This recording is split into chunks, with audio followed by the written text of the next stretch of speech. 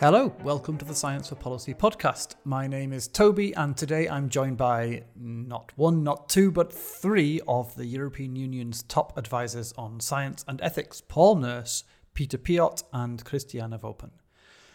So let's get going. So Paul Nurse is a geneticist and a Nobel laureate, and he's now the director of the Francis Crick Institute, a major biomedical research centre in the UK, and he's also served as president of the Royal Society. He's now one of the European Commission's 7 chief scientific advisors, and he was recently appointed deputy chair of that group. Peter Piot, aka Baron Piot, is the microbiologist who co-discovered Ebola, and he's worked extensively also in HIV and AIDS research. He's the director of the London School of Hygiene and Tropical Medicine, one of the world's foremost research institutions in public health and medicine, obviously. And he's a past Under-Secretary General of the United Nations too. And he's now the Special Advisor on COVID-19 to President von der Leyen of the European Commission. And last but not least, Professor Christiane Wopen is a specialist in health and medical ethics. She's Executive Director of the Cologne Centre for Ethics, Rights, Economics and Social Sciences of Health. And she served also as chair of the German Ethics Council and president of the Global Summit of National Ethics and Bioethics Committees. At a European level, she's chair of the European Group on Ethics in Science and New Technologies. Okay, so that's half the podcast spent in reading out your biographies, and I know I barely scratched the surface. But what connects the three of you, other than obviously your headline roles in advising the top level of European policymakers, is that you have collaborated during the past 6 months or so to issue 2 significant pieces of science advice on the subject of COVID-19 and pandemics. So last June, you wrote a joint statement on how science advice is functioning, or at least how it should function during the pandemic of 2020. And then in November, you published a detailed opinion with a capital O, so that's basically a summary of evidence and a set of concrete policy recommendations about how Europe should prepare for the next pandemic. So let's kick off by asking you about your collaboration experiences here. You normally work separately, I realise that. What was it like in a practical sense for you to collaborate on this piece of work? So the group of chief scientific advisors and the European Group on Ethics work usually in parallel. But we had already a meeting together when working on the future of work, so several years ago. And Rolf Heuer, who was the former chair of the group, was so open, and we were both interested in working together more closely. And this pandemic was kind of the opportunity to do this and to come together. And we phoned and said, well, really to give sound policy advice in this broad perspective that we need, this multidisciplinary approach, can be done now. And then we just decided to work together, and it was a wonderful experience. Of course, there came the bureaucracy in, and we had to make this work somehow, but it worked wonderfully because everyone was in the spirit to work together.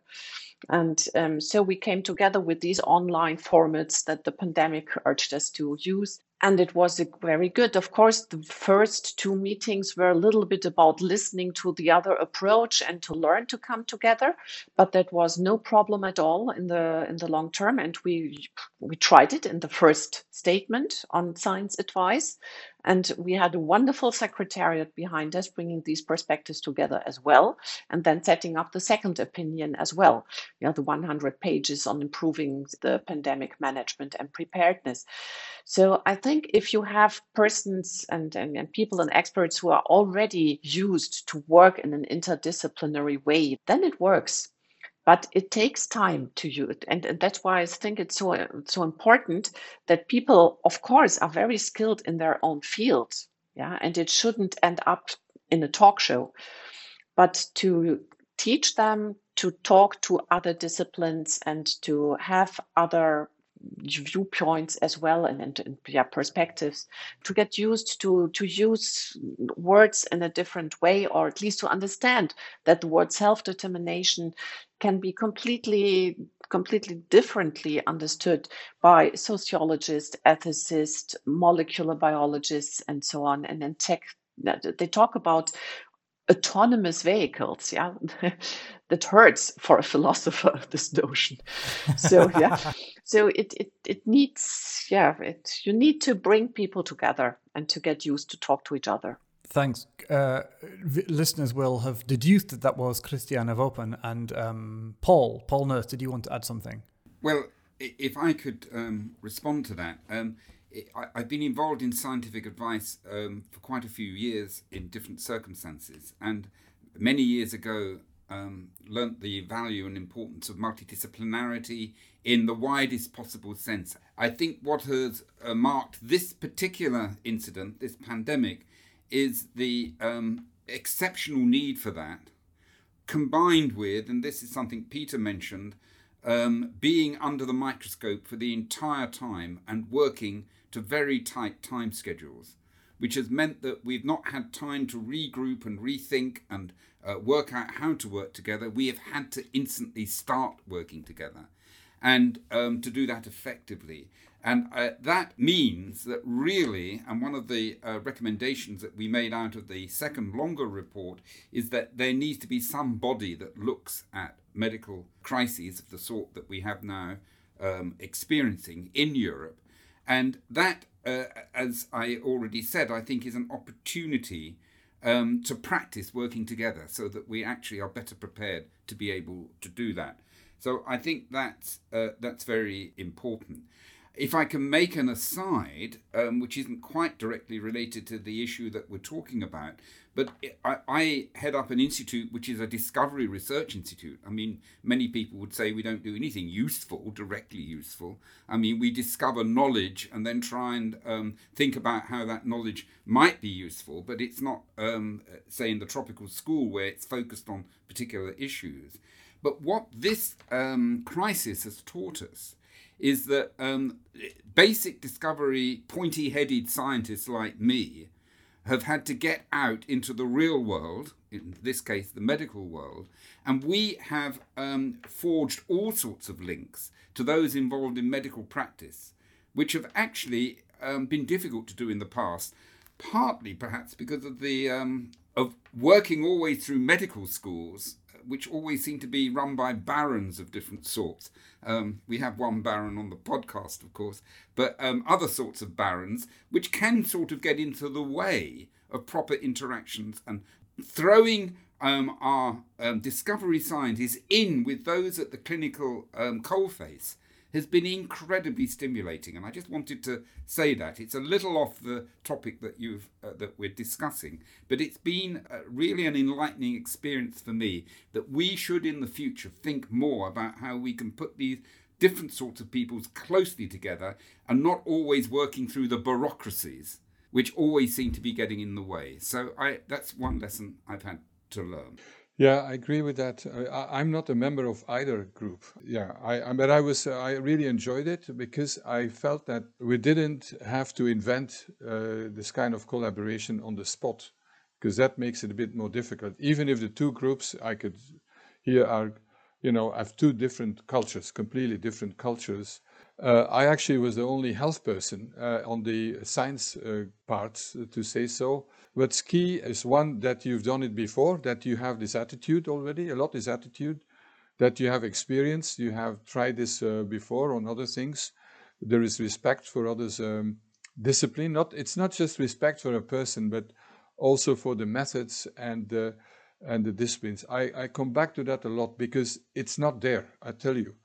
Scientists like more on the life sciences and physical sciences, they think that humanities and philosophy, anthropology, this kind of not real science, it's kind of and often from the social sciences, they think that those who practice then the so-called hard sciences, they have no mind, no soul, or whatever. I mean, you hear the most absurd things. We didn't have that. But I think that what was a challenge, was the combining the group more focused on science advice and more ethics advice. Again, I hope that will be more of the way of working in the future, because I'm really a strong believer that you can't separate that. You have to separate them for specific issues. There's no doubt about that. And just as within the various disciplines, we need our own groups and so on to think through, and particularly on methodological problems and on making sure that the various options are very clear. That needs discussion also among people from some discipline. But so the key is then for thinking of the future for Europe, that indeed we need to make sure that this way of working becomes the norm and the standard. And if it's not that way, it's bad. I mean, bad it doesn't meet our European way of working. Yeah, thank you very much. So the voice you just heard was, of course, by elimination, our resident Baron, Peter Piot. So it seems like a common thread here among what all of you have just said is that you had a positive experience of working across disciplines, but that this doesn't come automatically. There are specific skills and kind of habits that you have to acquire, that one has to acquire. And Peter, you mentioned just now that this needs some support and some preparation. It strikes me this is also a theme of your opinion. It's one of your broad recommendations for the future to have a kind of interdisciplinary infrastructure for science advice. Could you develop that recommendation a bit more? What and how? Clearly, one needs to have inputs from a wide variety of disciplines, ranging from the hard natural sciences through to the social sciences and to the humanities in general. And that's something that is not always fully appreciated. People tend to think that it's only scientific issues, natural sciences, and it is not. And one interesting aspect of that, I think, is getting scholars from this wide range of different disciplines to work effectively together, because we actually are not really quite used to it. We all have our different ways of working and different nuances and so on. It's natural, it's human. And yet suddenly we're all thrown together in a rather new situation.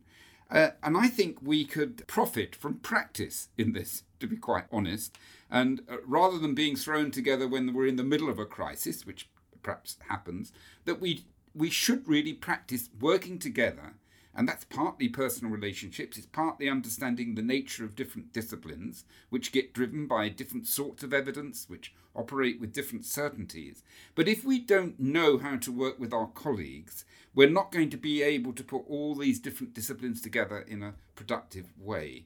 So it is complicated, but I think it is soluble, and part of it is practice, and part of it is mutual respect of individuals coming from different disciplines and knowing we all have something to contribute. And we have to put it into the universities and into education as well, from schools, that the science in a narrow sense, I would say, are inherently tied to values and to ethics and humanities.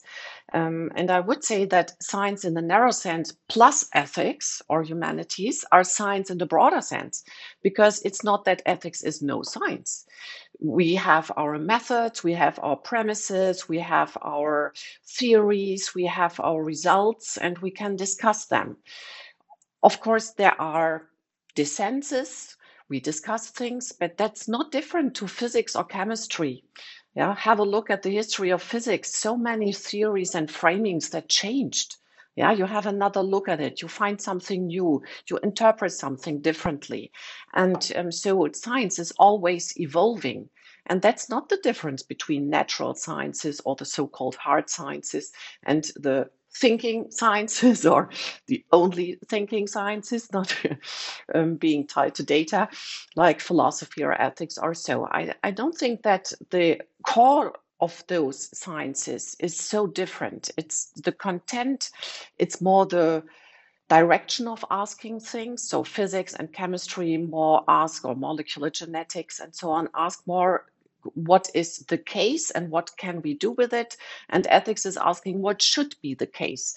But I think science is dependent on ethics and value thinking, because they choose their goals, they choose their means, that's value laden from the beginning, and ethics has to take into account what other sciences find out about the world, because if they want to assess what should be going on and what should people do, then it's necessary to learn about what is at stake.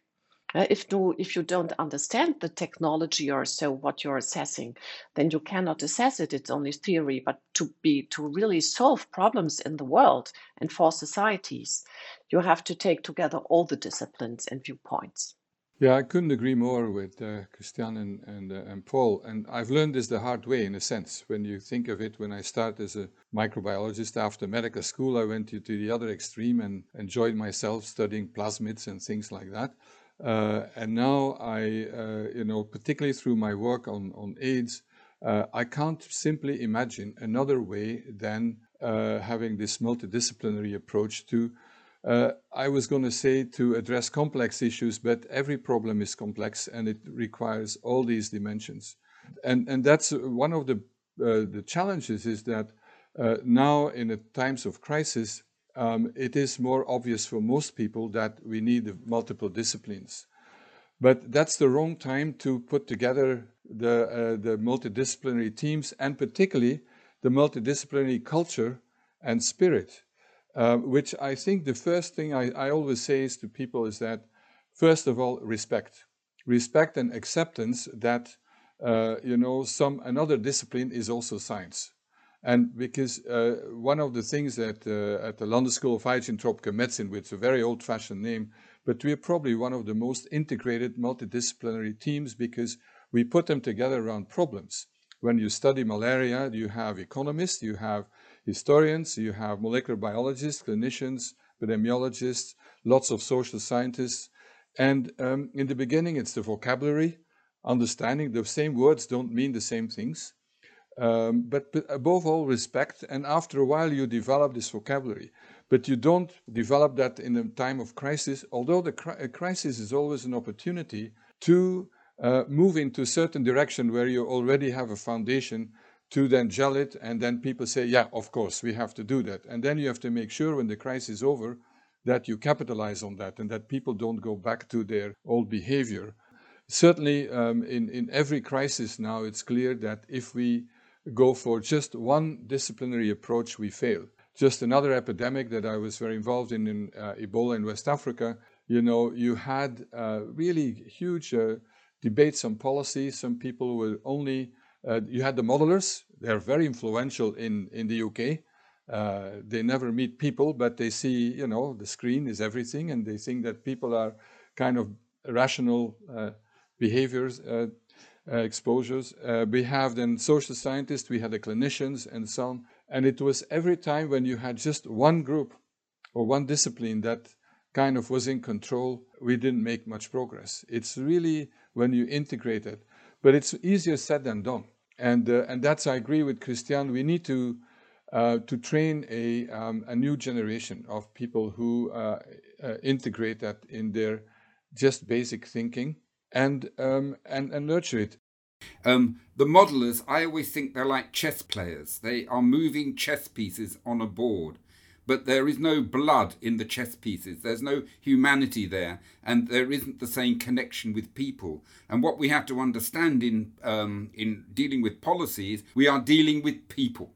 And as a consequence of that, we have to cross these disciplines to do that. But I think we need to go further and start at the beginning. And also the reward system should do that. So there are universities, I know, not in, I don't know them in Europe, but in few in the US, where you get points to say so, credits, if you work with some other discipline. Here, you're basically punished because economists publish in economics journals with impact factors of like 4 or 5 or so, or philosophy is probably 2, and then in medicine it's 50 is a good one, or in basic science, and so on and so on.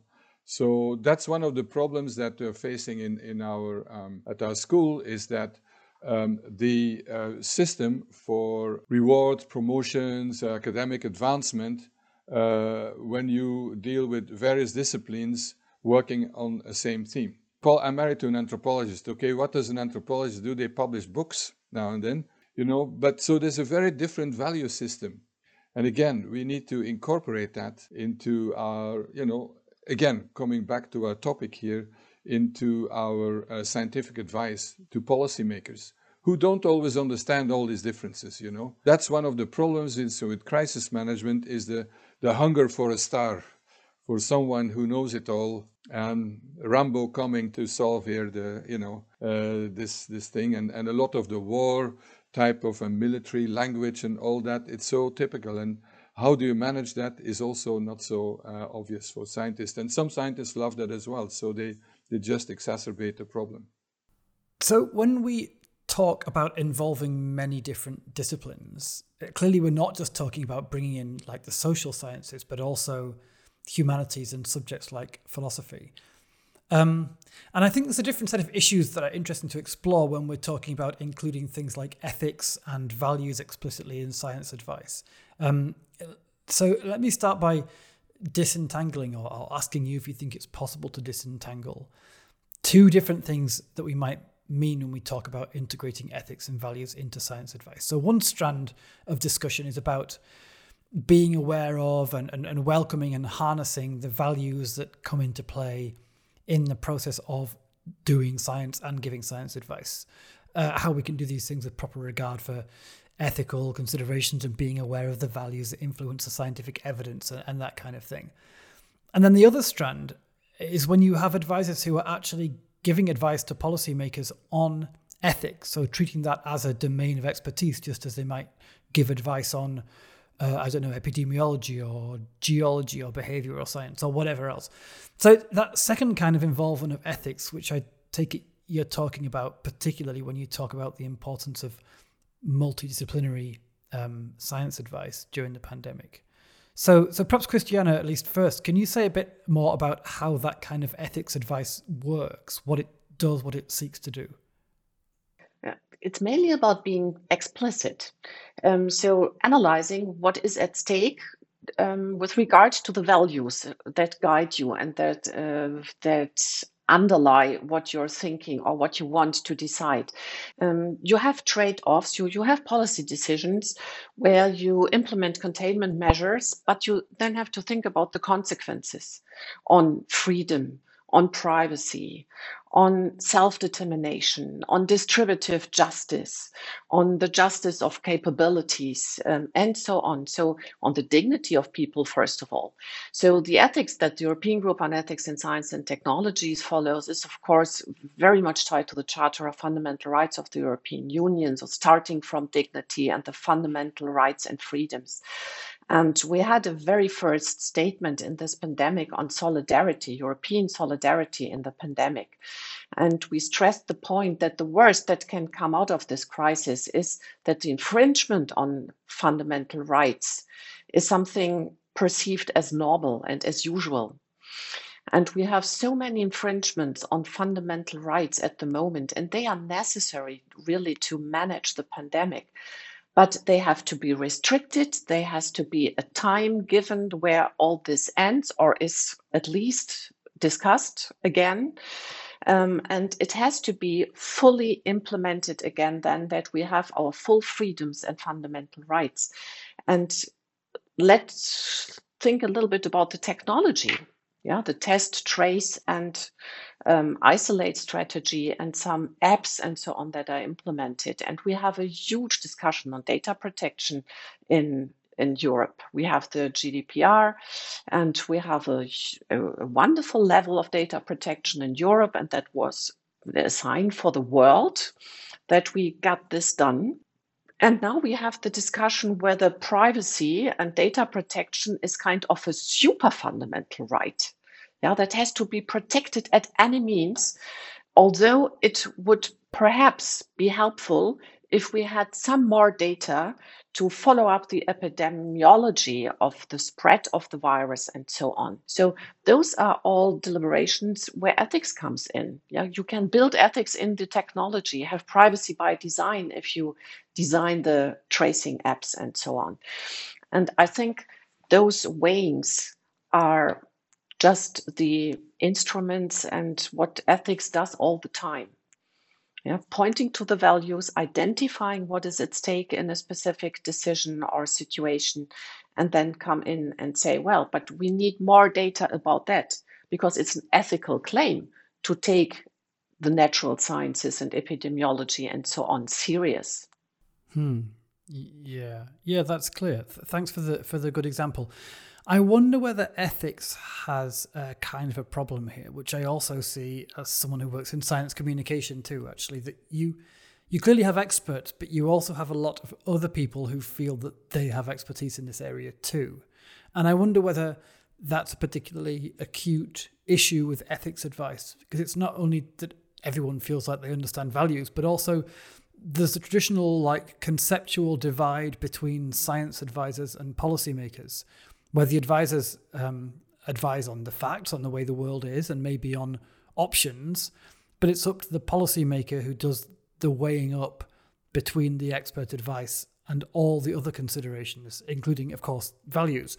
So I wonder whether including ethical advice on the advice side is always welcome, or whether it can muddy the water somewhat when it comes to making that role distinction clear.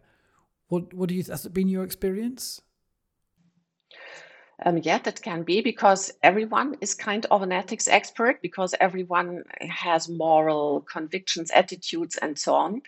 But if you then take a method in thinking about ethics, you quite quickly see and perceive that there are contradictions. Like what? Let's take the example of the triage situation, where you have different attitudes to allocate ventilators to people in need. And people say, well, it's about saving the most lives. And then you say, well, what is about saving the most life years? Because then if they take concrete decisions, you see, well, but what you're doing is not saving lives, it's about saving life years. And that can be fewer people where you can save more life years than if you save a lot of people that are already quite old. So you have to identify inconsistencies, to identify the premises where they start. So if you take this kind of utilitarian approach to count lives and say it's all about saving the most lives, then you can at least ask, what about dignity of every human being? Every human being had the same value. So having a lot of lives is not more value than having one life. So it's more about the right to access to the medical, or to medical health care, or to the ventilator, to be concrete. So why is one life more worth than the other? Taking dignity seriously means that you cannot start from saving the most lives. Yeah. So these discussions are very important. And take the allocation of the vaccines now. Yeah, we seem to have a quite European view. Ethics would say, please take the global view. Yeah, as a vision, you could say, please take all the vaccines, put them into one distribution and allocation mechanism, and then decide according to medical, epidemiological, and social aspects. Take them together and have an allocation scheme that takes every human life on this planet serious. Identifying those framings and mentalities and images of the human being and images of the world is kind of the task of ethics in these circumstances. 2 comments only. One is, when one talks about ethics, there is a usage of language that is familiar to everybody. They're terms that people feel they know what they mean. And this leads, I think, to the point that Christian's already said. Everybody has a view. Everybody has something to say. When we come to science, we start talking, as Peter said, about plasmids and spike proteins and R factors. And that immediately puts up a barrier where people feel nervous, and particularly politicians, and for example, talking about it. So we have to somehow square that those talking about ethics find themselves thrown into the political debate in a more serious way than perhaps the scientists. And I think that's something we need to think about. The second one is something that I wrestle with. And that is, of course, different societies have different values and different thoughts about ethics. And this is particularly crucial in the situation of a pandemic, where we are asking people to do certain things that they may not be happy to do. If you're in China, you have a command structure, and the society is much, and the public within that society are much more used to obeying what their leadership says. In the West, there tends to be more emphasis on personal freedoms, and indeed much of what Christian was talking about was about personal freedoms. But when we get into an ethics issue, it is different in different parts of the globe. And there is issues about what is correct, first of all, in terms of just normal living. And there is also the issue of what is most effective in dealing with something like a pandemic. And we are probably learning some of the aspects there, that the enormous emphasis, for example, in the United States on personal freedom and not looking at society as a whole, has probably had big impact there, which would be almost incomprehensible in China. Yeah, that's completely right. And if I may add a little bit on that, I think the role of cultural understandings and habits and ethics is a complex one as well. So sometimes you see that people say, well, that's our cultural identity, and that's all. There's no ethical objection to that. And I don't think so. I think ethics has to take serious what culture says about the values of people and their way of living, but there should nevertheless be the possibility to ask whether these cultural habits align to human rights. Yeah, if you have the human rights approach, then the country should at least admit that they don't want to follow human rights. But if they want to do so, then they have to stick to them. And then there can be different weighings, different traditions, different cultures. So sticking to human rights doesn't mean that we all have to live in the same culture, and that cultural differences are not possible within the framework of human rights or fundamental freedoms.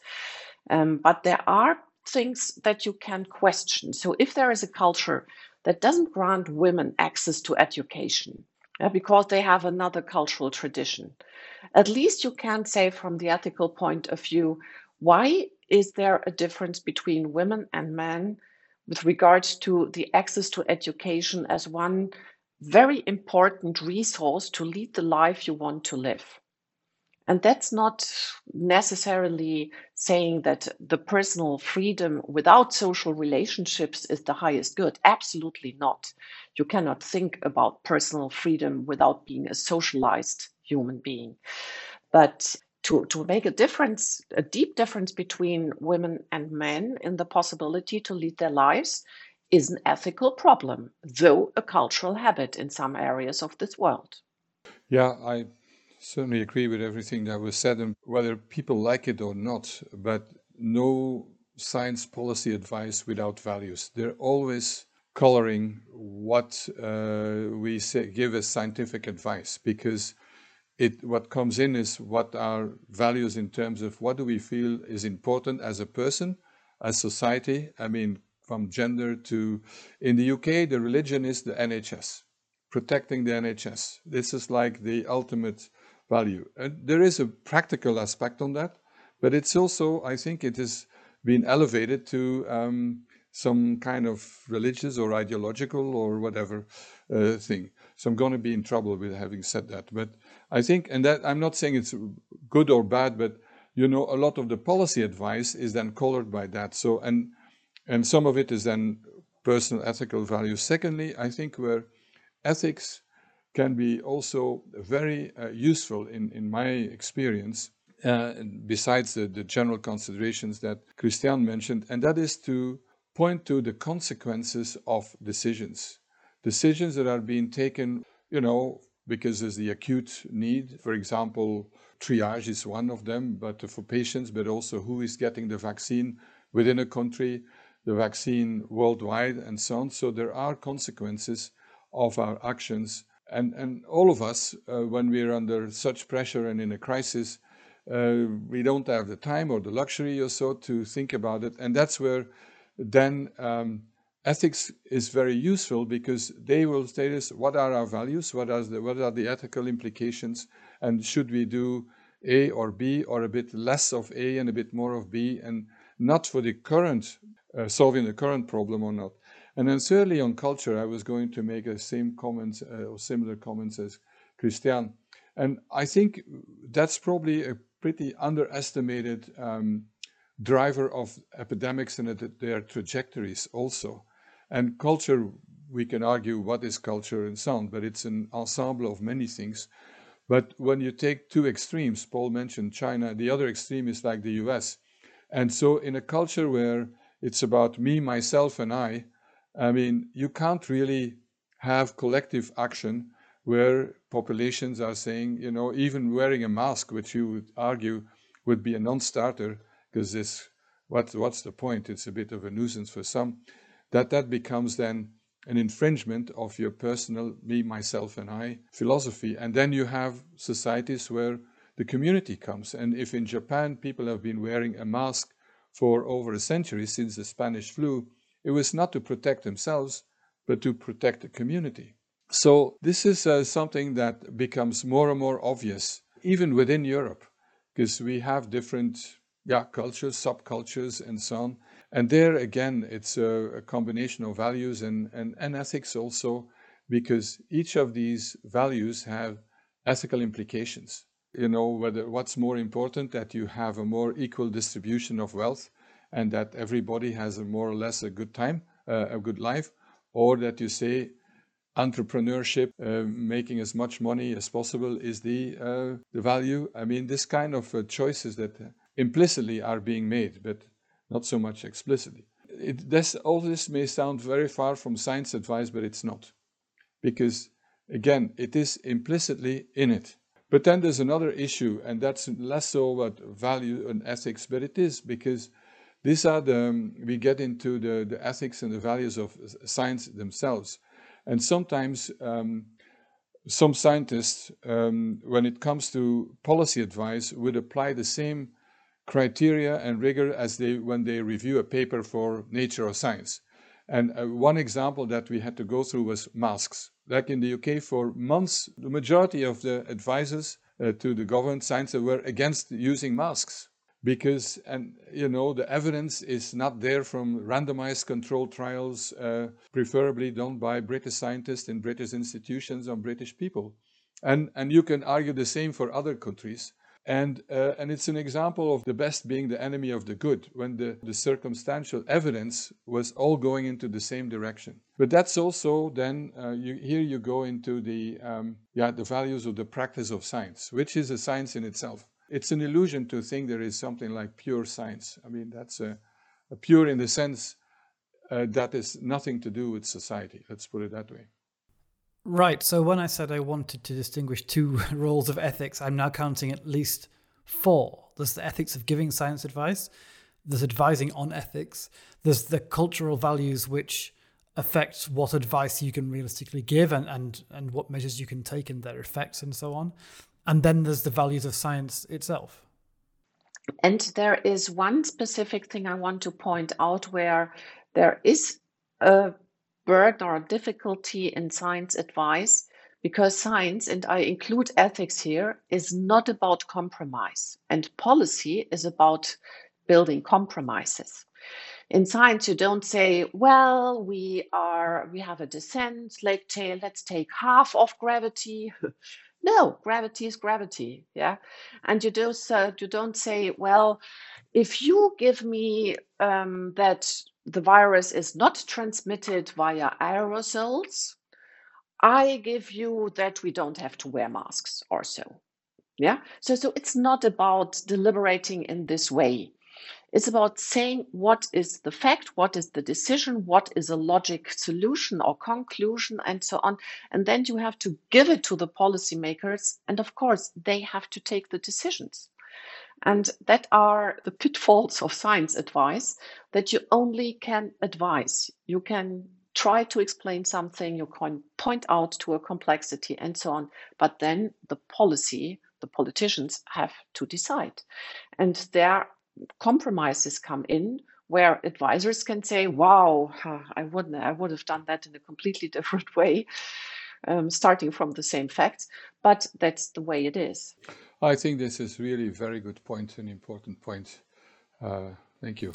Well, so the point about different roles is well taken, but then, so I'm glad you mentioned it, because there's something I read with great interest in the advice you submitted, which is about the role of scientists, the responsibility of scientists, in fact, to push back vigorously against misinformation, quote, even if it puts them in conflict with their political leadership, end quote. Now, the examples you give in your statement are of debunking really egregious falsehoods like drinking bleach to fight the virus or blaming 5G for the pandemic or whatever. And these seem like fairly easy cases to adjudicate. And I believe the technical term for those kinds of things is bullshit. But there are plenty of examples of less dramatic or more nuanced disagreements between scientists and politicians about the nature and interpretation of the evidence as it relates to policy. Things like the role children play in the infection chain, or casting our minds back a few months, what is the quote-unquote right social distance to maintain? And in these cases, I think the appropriate public response from scientists is a more thorny question. So taking into account, as you just expressed, the need to respect the clearly different roles of the advisor and the decision maker, are there any general principles for how science advisors should proceed if they disagree with the politicians on a particular policy or interpretation of the science? Yeah, I think they should also be transparent. There's disagreement between scientists themselves, and I think that is very important that they talk to each other. It's completely normal that in science you have different interpretations of data, or you say, well, you should take these data also into account, and then the picture changes. And they should do it by themselves personally, and they should do it in the public as well, because it's instructive. It has to be respectful. It has to be on the scientific basis. It's not about who is more famous and more influential. It's then about science. And I subsume ethics under science. I use science in the broad understanding of the word. Yeah.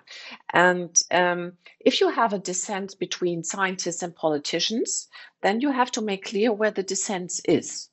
So it's completely okay if politicians say, well, I take this decision, they are entitled to do this, but they are not entitled to say, I do not give my reasons for deciding this way.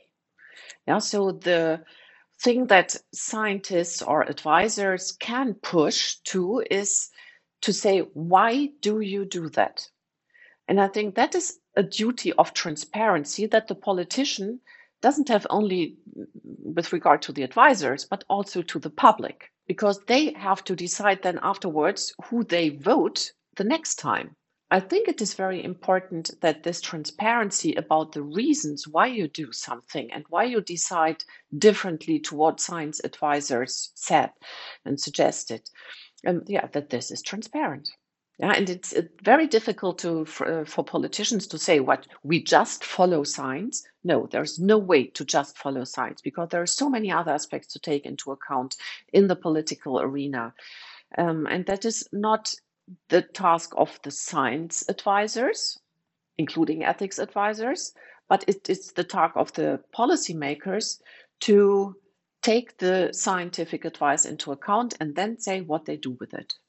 When a scientist needs to call out a politician here, I mean, for not making their reasons clear or for making a bad call as they see it, why is the situation not analogous to something like cabinet collective responsibility?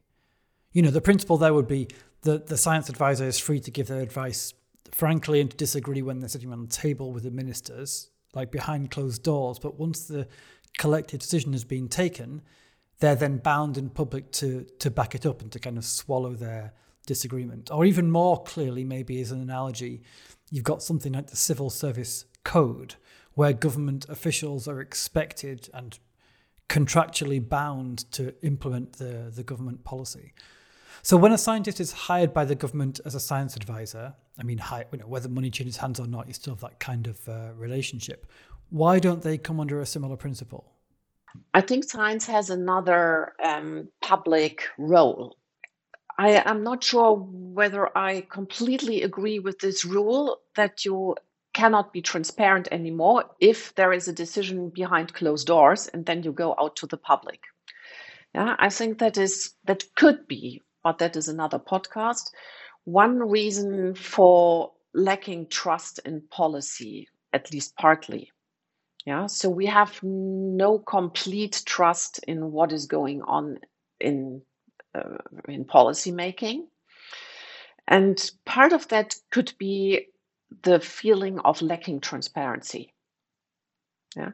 But of course, I see the other point as well, that if you only have discussions and debates and controversy in the public, that is damaging as well, and that can destroy trust as well. It is more about how people do it, whether they do it only to become famous themselves, to say how clever they are.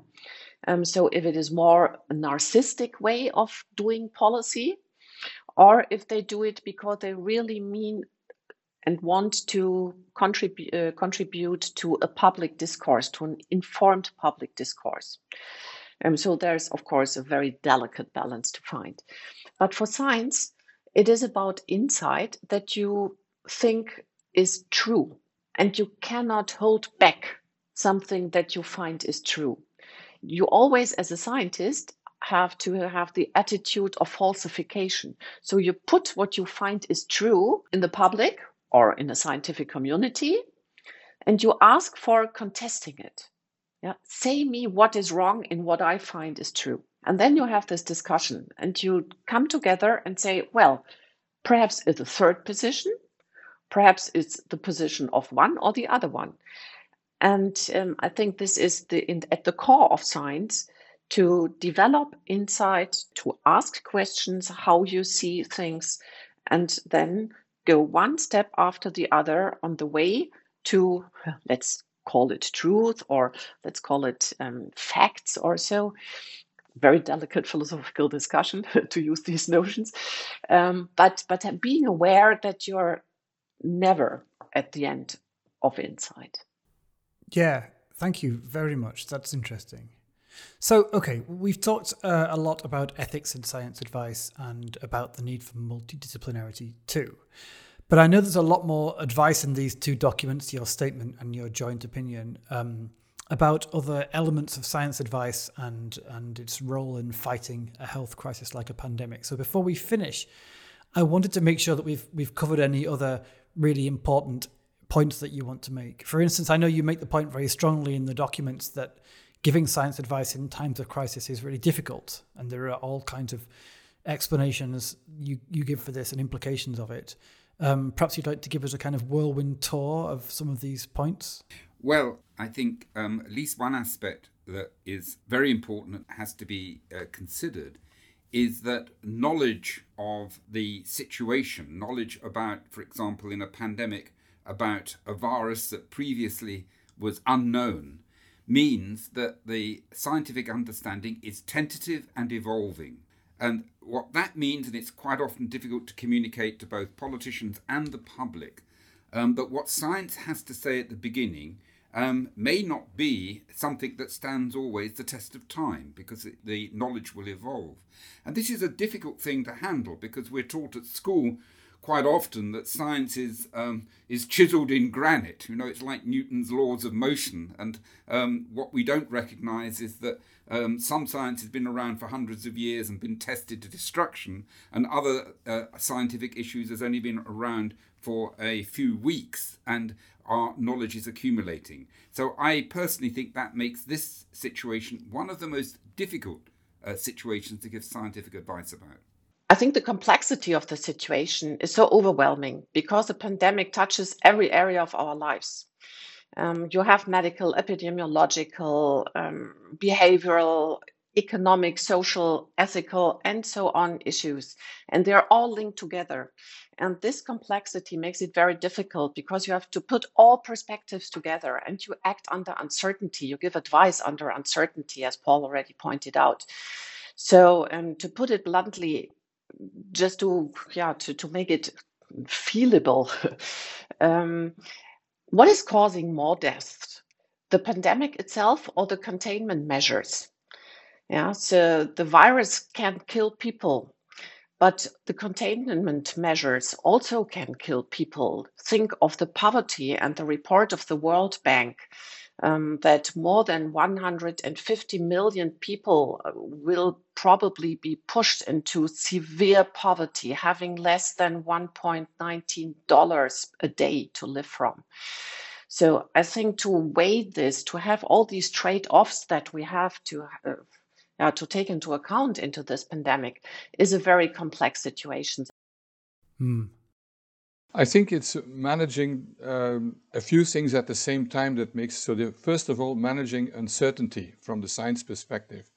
It's incredibly difficult. And we scientists, we thrive on uncertainty in a sense, and on debate and on difficult questions. But this is not the time to do that in public, and that confuses. But so managing uncertainty and then managing a crisis. So, and this is where I would agree with Christian. So in a sense, we have to, policymakers and the public want an answer to the problem today.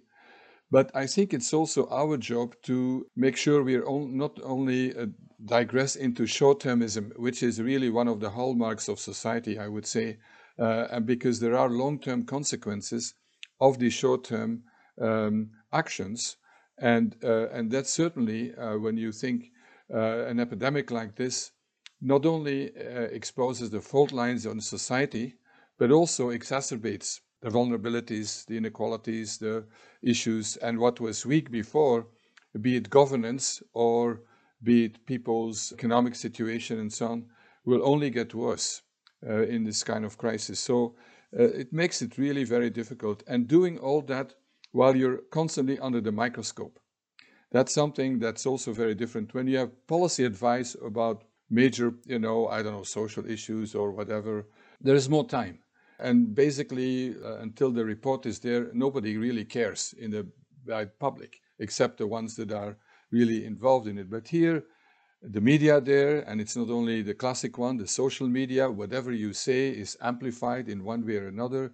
Managing all that is a problem. And then I would say that there's sometimes a confusion of roles. I mean, I find it utterly ridiculous that a prime minister is going to explain what the reproductive rate of an infection is, or talk about virus mutants, and also scientists who think that they're in charge of the country for policy. So that is something where there is hubris on both sides, and I think that's a very balancing act where there is no clear-cut type of rule, but we need to invent all the time each other's roles, and I think the most difficult that I've been involved with in my past life, when I was head of UNAIDS, I was a so-called policymaker and had to take some decisions. That's when, for example, we made estimates about how many people have HIV infection in the world in certain countries.